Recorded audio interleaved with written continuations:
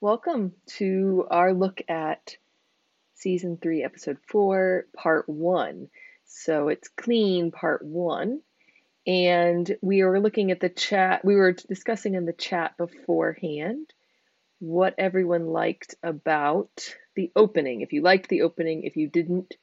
And it looks like people liked the opening. The black and white really, it surprised me. I wasn't expecting that, but it makes sense. It kind of set it apart from the regular way that the rest of the episode was going to go through. It was really clearly vignettes, and we'll talk a little bit about it. But I just wanted to see what you all thought about it. I agree. I enjoyed watching their faces as it happened. That they were kind of surprised by what they could do. The little James, I think that was particularly moving. So how he heals someone, how he's has to grapple with the fact that he's healing even though he's not healed. So yeah, I just was interested in your thoughts on the opening. So we are going to launch into, again, this is season 3, episode 4, Clean, and season 3, episode 4, Clean, part 1. We're looking at that today, and it was a regular length episode, but I actually probably have less to talk about, I think, because so much of it really is setting up not just what's going to happen in the rest of the season, which we've seen in these episodes, but it's really setting up what's going to happen in the next episode in part 2. Now, when we look at the scriptures for this episode, we are really looking at maybe like Mark 5 through 8. That's what the season seems to be revolving around. We see in Mark 6, Jesus is rejected at Nazareth, but then and sends out the apostles. But now we're going to kind of go back to Mark 5. We're kind of looking at Matthew 9, 10, 11, but not in the order that we find them in scripture. So the writers are taking artistic license with the order of some of these stories. We're going to talk about that more later in the season, especially in episode 8. I'm going to discuss more of my thoughts on how they interpreted the timeline and how they interpreted some of these events. So, but they're obviously taking artistic license. We've seen that happen before, and they're just kind of showing, okay, what if? And we know that even in the Synoptic Gospels and in John, to kind of reconcile these timelines, scripture scholars have had to deal with some of these questions. And we also know that we don't believe that the evangelists were setting out these stories as they were like newspaper writers, right? So that's not the way the ancient East told stories. That's not the way the scripture generally is like a word by word, blow by blow of events. And so we don't have to believe that the scriptures are telling the story in this way. And so I think we can have some artistic license with how these stories would have unfolded. But just so you know, that's where we are in the scriptures, give or take. We're in like Matthew 5, 6, 7, 8. Mark 5, 6, 7, 8. We're in Matthew 9, 10, 11. But things aren't necessarily in the order. And we'll talk more about that especially in episode 7 and 8. So as we were discussing in the chat beforehand, the opening is very dramatic. We see the apostles on mission. It's not, again, we've talked about this before, but it's not something we usually think about. We don't really picture what this looked like. We read in the scriptures, for example, in Mark 6, 7, he called the 12 and began to send them out 2 by 2 and gave them authority over the unclean spirits. But we don't picture that. We don't think about what that happened, what that looked like. We don't think about the fact that, like, how long have these men been with him, and what are they going out and teaching? And we see in the Gospels the return and their triumphant, their excitement over their return, that like the evil spirits were subject to them, and Jesus is like, don't rejoice over that, but rejoice that your name is written in the book of heaven, in the book of life. And so we read these things, but we don't really picture. And so I think this opening is really powerful to picture what this would have looked like. Just 2 notes about the opening, and then we'll go into the episode. Renee, I agree. When the apostles were teaching Our Father, we saw them all teaching this prayer. I thought that was really powerful. So I agree. I really like that about the opening. And 2 things about the opening. One, we see in the Decapolis We see some characters we're going to see later, so no spoiler, but we do, if you watch the entire season and then rewatch episode 4, you'll see some characters and you're like, I think I know them. But we see this unrest in the Decapolis. It's interesting, in episode 2, Jesus sends them east to Nave, and east is the Decapolis, but Nave isn't one of the 10 cities. So I kind of tried to delve into Nave to see if it was an ancient city. It's a modern city in Israel, but it's down south. So I don't know what city he's referring to. I didn't do that much research, I guess, but I thought that was interesting that they went to the Decapolis, but that's not actually, Jesus sends them east. So he sends them east. They find themselves in the Decapolis. So the Decapolis was this region. The name hints at the fact that it was 10 cities essentially.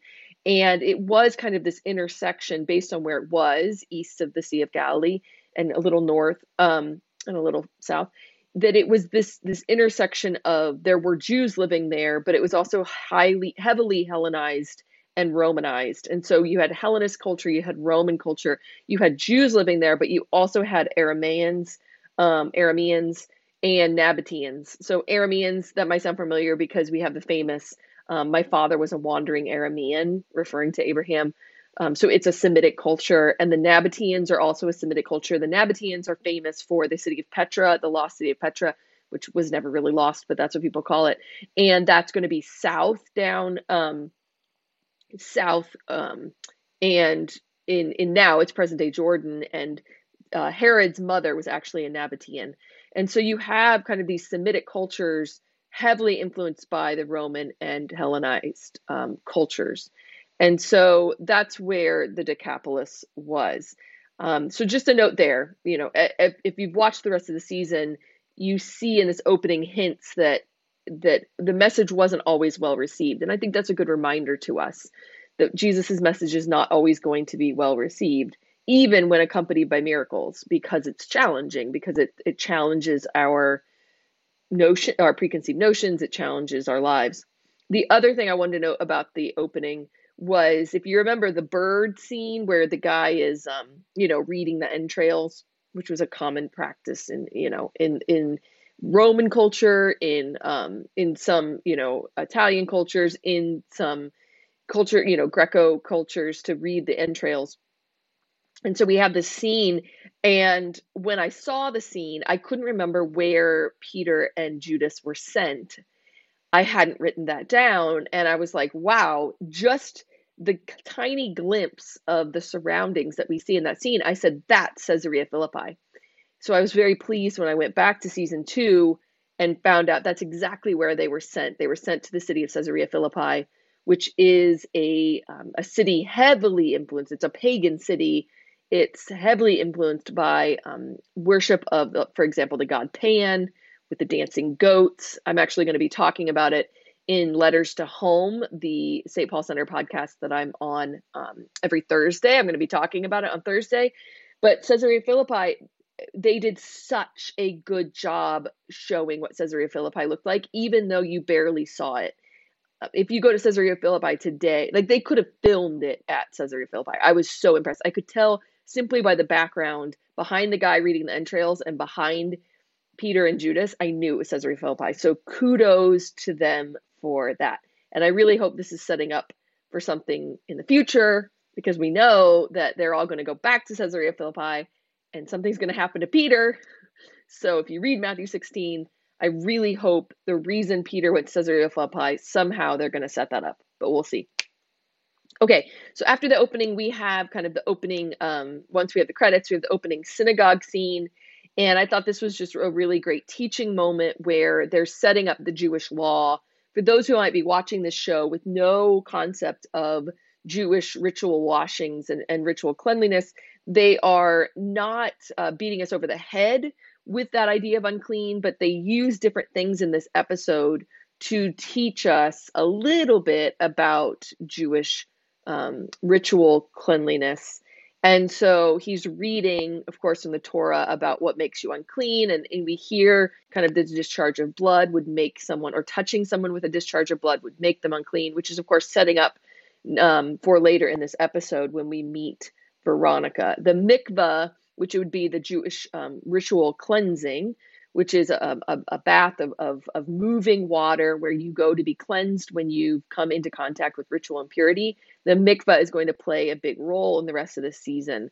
And so I liked how they do this repeatedly in The Chosen, where they teach you just in case you don't know the story. For example, remember last season when they told the story of David and the showbread and eating the bread of the temple that he wasn't technically allowed to eat. They tell that story before the episode because it's going to play a role in later in the episode. And so if you don't know the story, the part it's going to play later in the episode won't make sense. And so I think they do a very good job bringing us along if you aren't scripturally fluent in some of these nuances of Jewish law or the Jewish history. They do a good job kind of bringing us along, and that's what they do here with the rabbi reading from the Torah. There's this comedic exchange then between Zeb and, all the apostles are there with Zeb, and Zeb, wonders why James and John are being so good. And of course, it's kind of comedic relief. We expect Zeb, Zeb's like, what's wrong with you? You're being too good, right? You're obeying, you're being quiet. Oh, I just dropped my notes. Hold on. That was dramatic.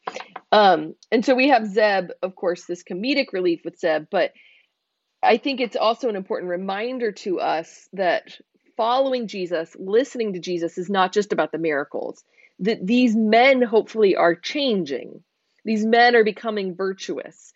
And so while they are going to be, they're going to still mess up and they're still going to be, learning and growing, we should see some growth in them. And I don't know if that's why, there was this comedic exchange with Zeb, but I really appreciated that maybe they're maturing and becoming a little more virtuous.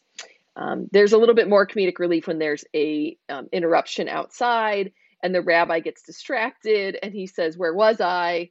Oh, ritual cleansing." It's a little humorous throwaway. Of course, you're at ritual cleansing. You've been reading and on and on and on and on and on about ritual cleansing. But I just wanted to drop, these are the little humor throwaway lines that I think that's what The Chosen does best when it comes to comedy. I think when they over comedic, when they try too hard, I think it falls short. But I appreciate when there's these little throwaway lines that maybe you might even miss, but if you sit with it, it's funny, right? So where was I? Oh, ritual cleansing. I appreciate those little tiny, I think they do that comedy the best. We have this storyline of the cistern throughout this episode, and I'd be interested in the chat for those of you watching live on YouTube to see what you think about the cistern storyline. Try not to give spoilers away if you can, but I know the first time I watched this episode, I was like, where is this going? Why are we talking about this? And we saw the beginning of the cistern storyline earlier, right? When we saw it briefly with, why can't I think? Quintus, right? So Quintus, we see it briefly with Quintus when they find out there's something wrong with the cistern. And so, but once again, it's one of these storylines that really sets the background for a lot of future storylines. And so this season seems very heavy with some of these adjacent stories. And we've talked about this earlier. I get tired of the adjacent stories when they don't have a payoff. I want the payoff to be big enough to make it worth my time. And I was first worried that the cistern, what's the payoff going to be? And is it going to be big enough to pay off into something? But we see later in this episode and in the coming episodes, it actually kind of connects a lot of people that wouldn't have been connected. And I think it plays an important role in that it doesn't just set up future storylines, but it connects people. Christy says, my concern with the cistern storyline is this a thing that would have happened? And I agree. I think there's a few things in this episode and in the coming episodes where I have pause about whether they are realistic and historically accurate. And some of it is I just don't know. I mean, they would have a cistern and it would break. It does it does, I don't know, would Rome be in charge of fixing it? I mean, I still struggle with the heavy Roman presence in Capernaum. And some of this is, I'm not a Roman historian. I'm not an Israel, a Jewish historian. So I have the same question from Christy. You know, would this all have happened? Would Quintus have helped? Was that Rome's authority? So I agree. But we have this Cistern storyline, and like I said, it connects a lot of people. So one of the things coming out of the Cistern storyline is we learn something about Yusuf, right? Yusuf goes because Rabbi Yusuf, we know that he's sympathetic to Jesus. He goes to Jairus, who is quickly becoming sympathetic to Jesus. And so he goes to Jairus to talk about the cistern. So here we have the cistern bringing together, once again, Yusuf and Jairus. And Jairus is coming to a knowledge of Jesus through studying the Torah and the prophecies. So I think this conversation is done really well. It shows why some Jews would have not recognized Jesus, because Jairus says something like, are some people too close to it that you're not seeing it? But Jairus is removed, and so he's able to he's able to now study the prophecies. So that's what he's doing. He's studying the Torah, he's studying the prophecies, and he's seeing this Jesus is up to something, right? So I think that's a really powerful conversation. I also think the conversation between them is important to show that Jairus is really sticking his neck out as a synagogue official when he asks Jesus to cure his daughter. Now, that's a spoiler, but if you've read scripture, you know who Jairus is. That's not a spoiler. That Jairus is going to ask Jesus to cure his daughter. And he's really sticking his neck out because we see that, they use the word complicit in their conversation. We see that Jesus is a controversial figure for the establishment, and Jairus, as a synagogue official, is reluctant to come out on the side of Jesus, but his daughter's need is going to overpower that. Christy says, did we ever establish Rabbi Yusuf's last name? I am now convinced of who he is. And it was because of the so I've more and more, as he became more and more sympathetic to Jesus.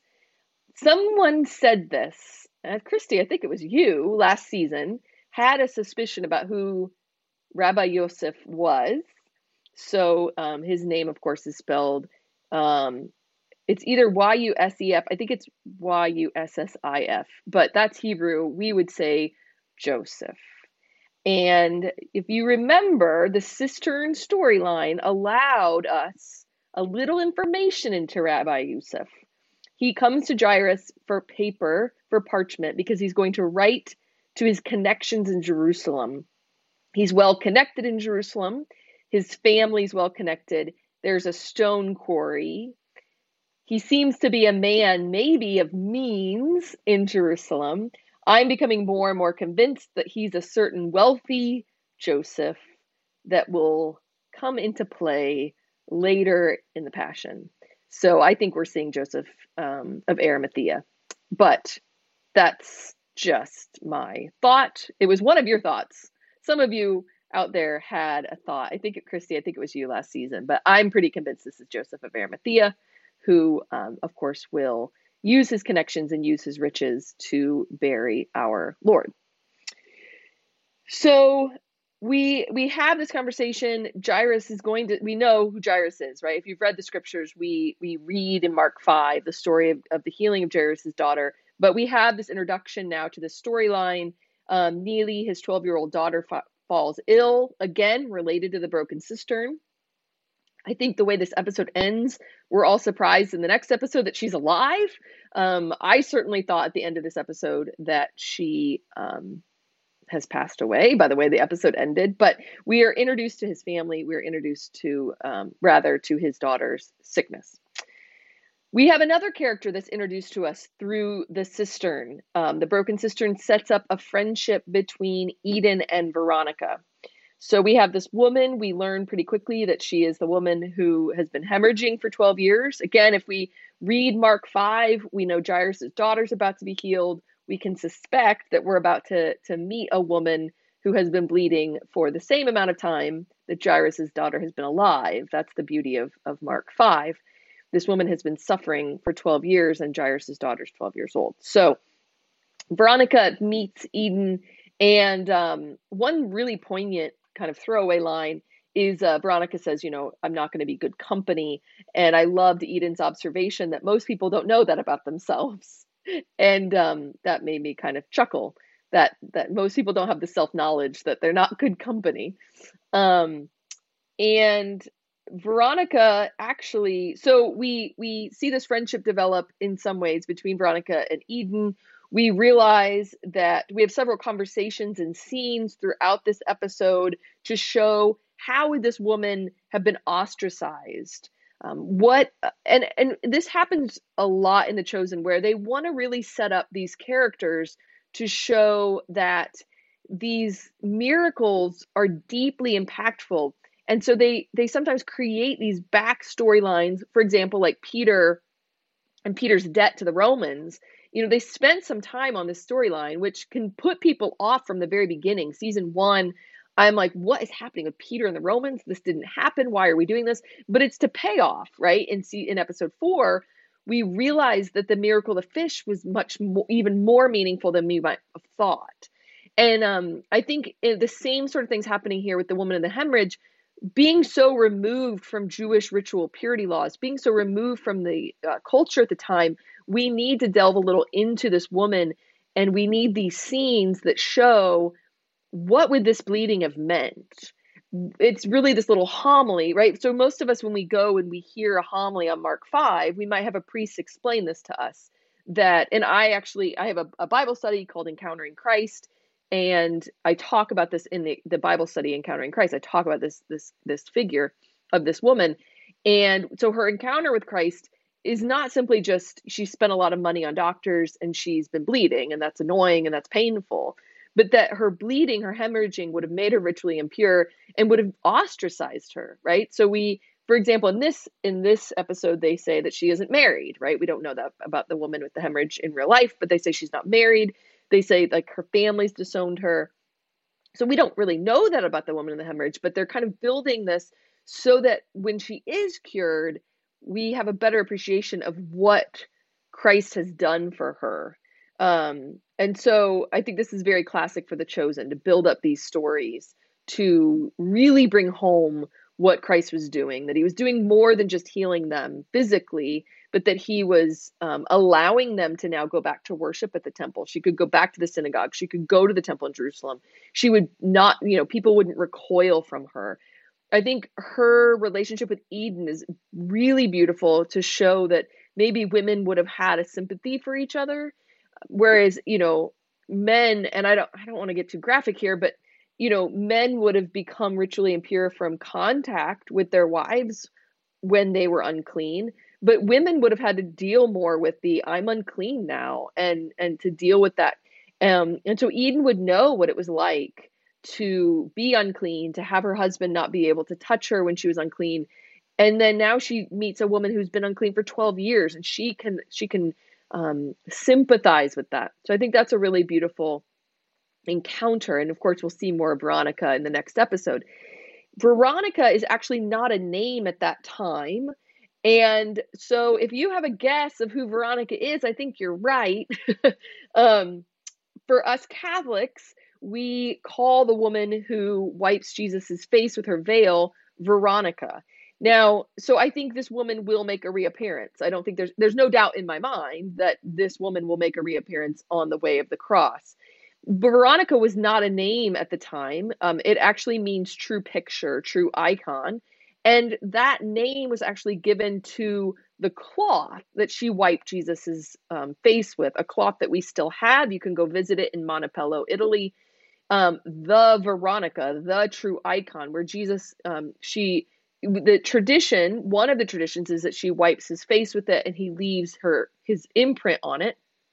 Another tradition is that it was the face cloth that would have been laid over Jesus's face when he was buried in the tomb, but that there's this cloth with Jesus's face on it. It would be called, throughout the early church, it was called the Veronica. And over the years, that tradition morphed into the idea about there is a woman named Veronica. So that's a whole nother show. That's a whole nother podcast. You can go down that rabbit hole. I highly recommend it because it's fascinating.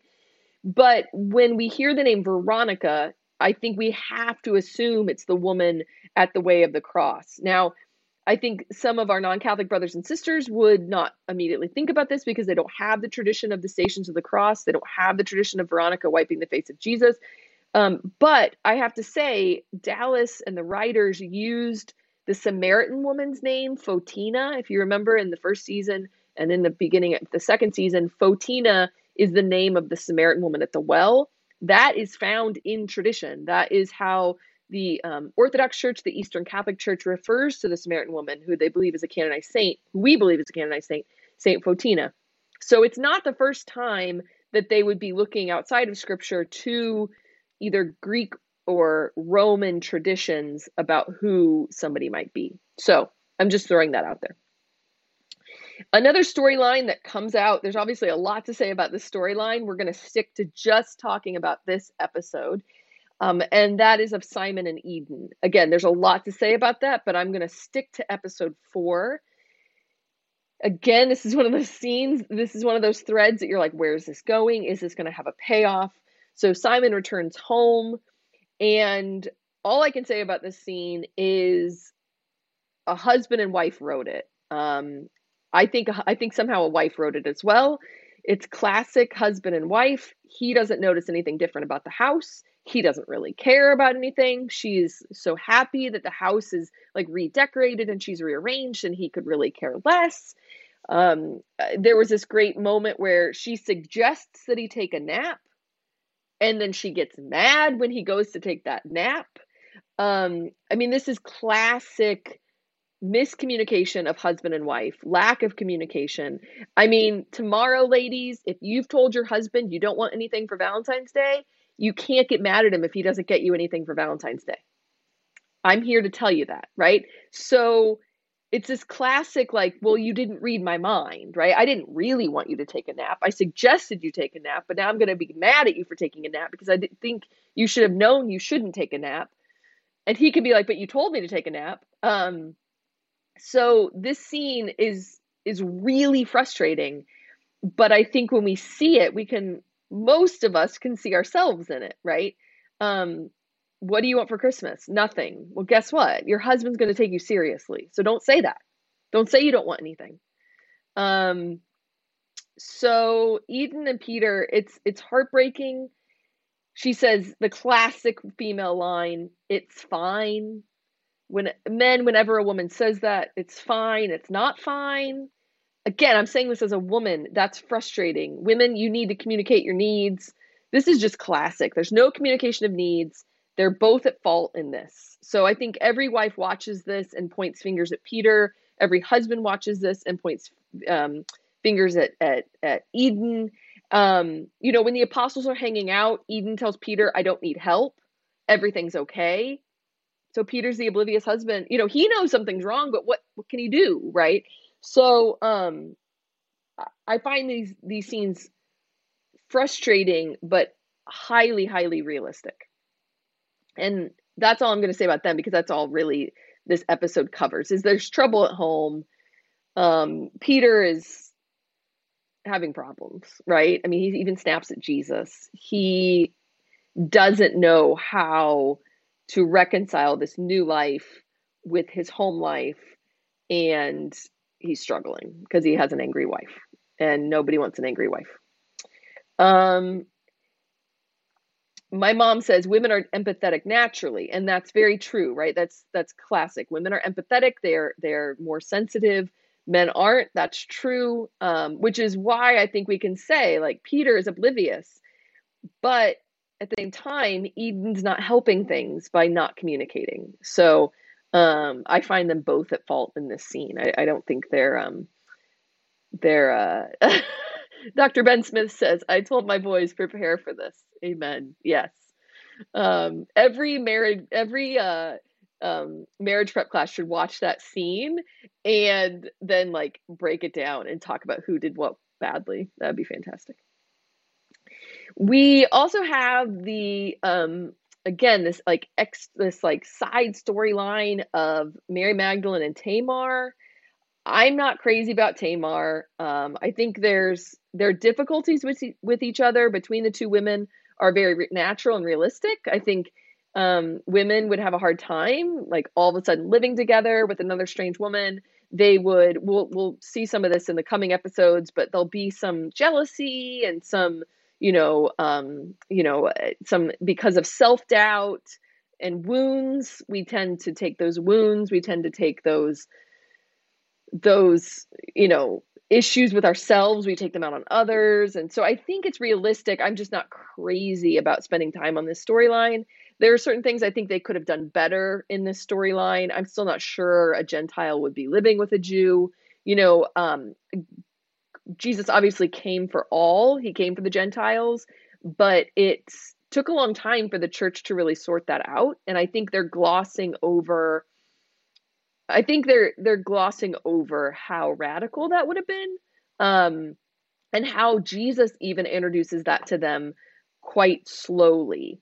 Even in Peter's conversation with Gaius at the end of this episode, he's like, "Oh, Jesus is going to change the separation. He's going to change all that." And that seems odd from a man who would lead the Council of Jerusalem in Acts 15 and discuss how they were going to deal with Gentiles coming into the church.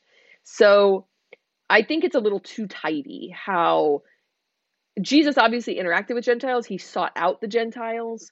That's a huge theme in Mark, Mark 7. Mark 7, which again, we're going to talk about later because I think the way they deal with Mark 7, I'm not 100% on board the way they deal with Mark 7 in episode 8. But I just, this relationship, I think, is too tidy for the time, for the historical accuracy.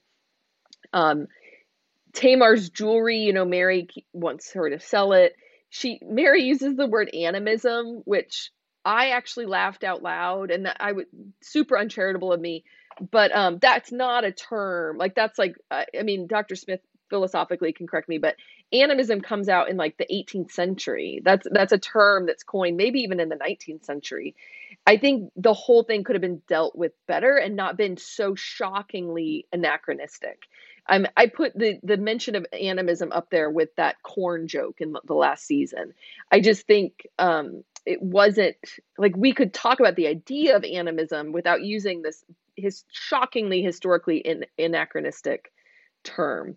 So I'm gonna wait to kind of pass judgment on this this relationship and this scene.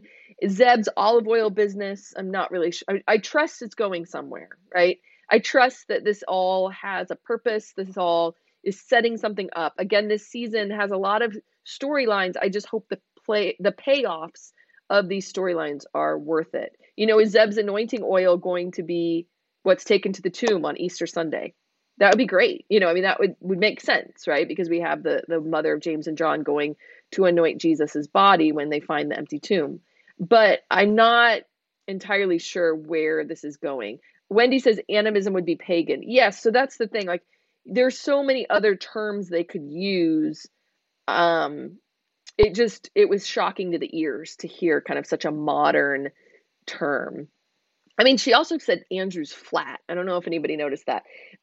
She said they're at Andrew's flat. And I was like, what is this, like Manhattan? Like, what? And maybe they would have said that. Like, I didn't do a deep dive. I trust they've done their research. And I know obviously they're not speaking Hebrew, right? This isn't the Passion of the Christ. We don't have them speaking ancient languages. But, sometimes there's this desire to make it modern, and we're losing, I think, some of the I don't know. It's this, it's almost, I'm afraid we're running into the whole like Hallmark Channel where we have people in the 17th century eating spaghetti in Canada, right? Like, I don't want to get there, even if some of the language has to be brought to the modern ear. So that's just some thought. The apostles then are meeting at Peter's house. They're bickering. I keep dropping my notes. They're bickering. I think this is a really good scene where, Big James is struggling with, he said things he didn't comprehend. He says, I said things I don't comprehend or live by. I felt like a fraud. And there's this struggle, like, I'm an earthen vessel, and we're all earthen vessels, but they're having this struggle with being earthen vessels, with saying, I don't always live this way, but I'm preaching it. And they're struggling with not understanding. And I don't know whether it's just being a teacher of the faith that I really relate to this scene, in that sometimes I teach things that I don't live by. And it's not that I don't want to live by them, it's that I'm human and I fall and I sin, and I can be here and tell you to do XYZ. I'm not always going to do XYZ because I'm human, I'm an earthen vessel. And so these men are struggling with, we're going out and preaching the gospel, but we're not always living that way, or we don't always understand. We don't understand what we're saying. We don't understand what we're teaching.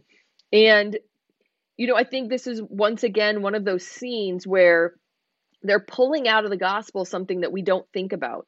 We see in the gospels that the apostles don't understand a lot.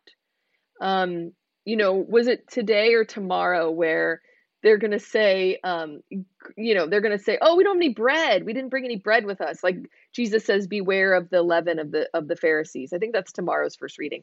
If you've noticed, so if you go to daily mass or you read the daily mass readings, we've been tracking with the chosen lately, which is kind of cool in Mark's gospel.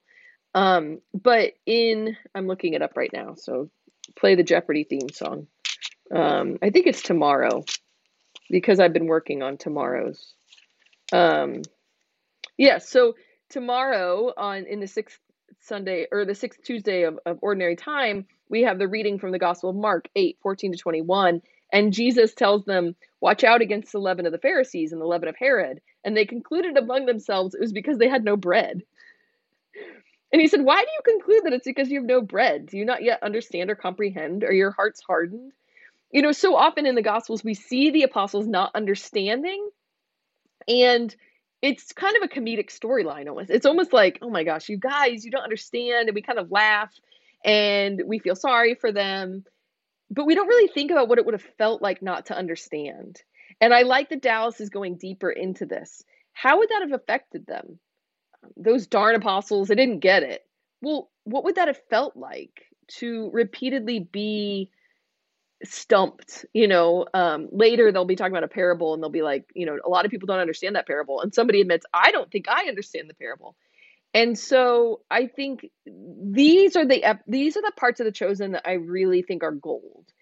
If you can sit with a scene like this and really enter into the characters of the apostles in this way, what would it have been like not to understand? We know from scripture that they didn't understand. We don't have this scene in scripture, but we know from scripture they struggled with understanding. Okay, so let's think, what would that have felt like? What would it have been like to go out and preach and teach and struggle with, maybe I'm not always faithful to the gospel? These are real life lessons that this is why I think, again, this is, I think, the gold of The Chosen. And yes, I agree. Right now, Christy put in the chat that, like, there's lots of storylines and we just want to see Jesus. And I agree with you. I do think The Chosen refers more to the apostles than to Jesus, the title. And so I think it makes sense. We're seeing more of these apostle storylines. But I think the goal of The Chosen is, you should be watching these episodes and seeing yourself.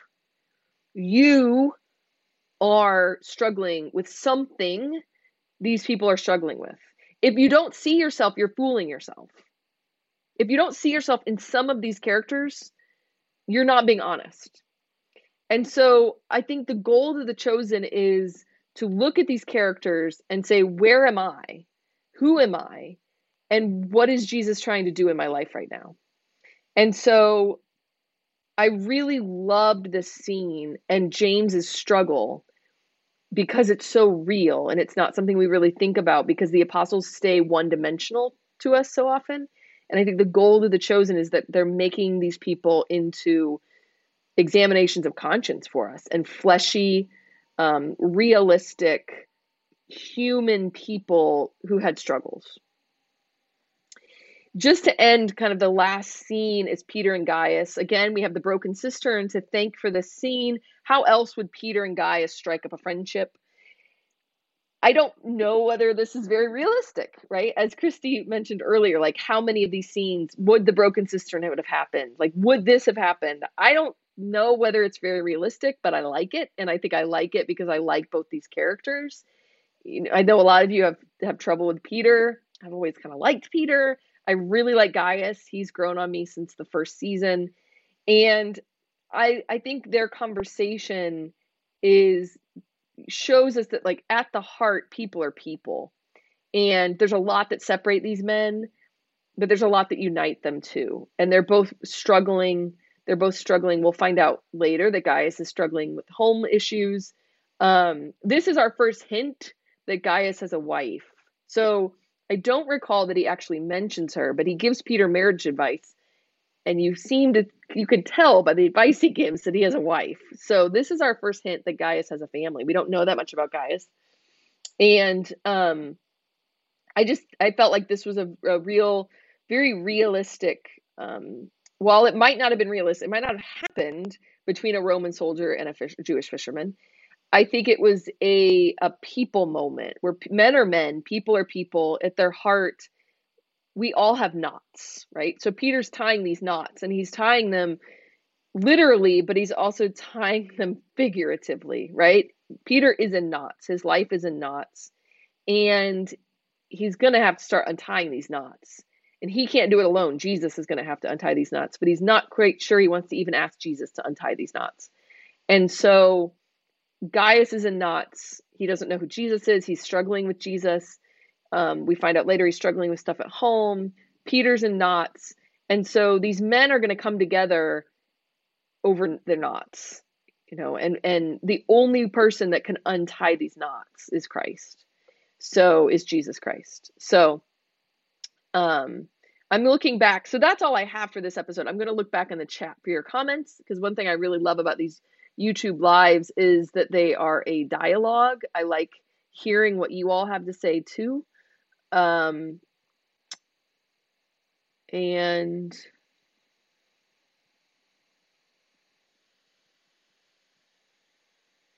yes.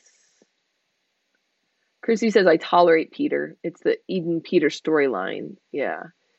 Dan, I agree. Like, the guys offered him a drink from his flask. I don't know if any of that would have happened. And Chrissy says, Gaius had been so curious about Jesus, I could imagine he would have looked to initiate a conversation with one of the apostles eventually. And it seems like he tried to with Matthew, but Peter might be somebody that Gaius can relate to a little bit better than Matthew. He loves Matthew, you can tell. He has a fond heart, for Matthew, but it's been really interesting to see, Gaius struggle with who Jesus is. So that's all I have for, again, this was season 3, episode 4, Clean, part 1. And we have a lot of storylines, of course, that are going to play out in the next episode. If you read scripture, you know where some of these storylines are going. And so these really set up some of these cures that, Dan, I agree. Patience with Peter and Eden, there is payoff. I agree. And I think when we look at this season, the real question is the payoff worth it? And for some of them, I think it is. For other ones, I'm not so sure. And I think the other ones, we haven't seen the payoff yet. And so, stay patient. We'll see. And like I told somebody this week, I think The Chosen isn't for everyone. And so if you're getting annoyed with it, then stop watching it. And I think it's, if it's not helping your spiritual life, or if it's not helping, or it's not entertaining, for Pete's sake, I think it isn't for everyone. And I'm not going to be a Chosen apologist to say everybody has to watch The Chosen. You know what everybody has to do is read the scriptures. And if you choose between, finding Jesus in The Chosen and finding Jesus in the scriptures, I think there's a clear and honestly good choice between those two. Read the scriptures. So, okay. Well, thanks for your time. We are going to be looking at season 3, episode 5, the second part of this episode, on February 15th at the same time, same channel. I hope to see you then. God bless.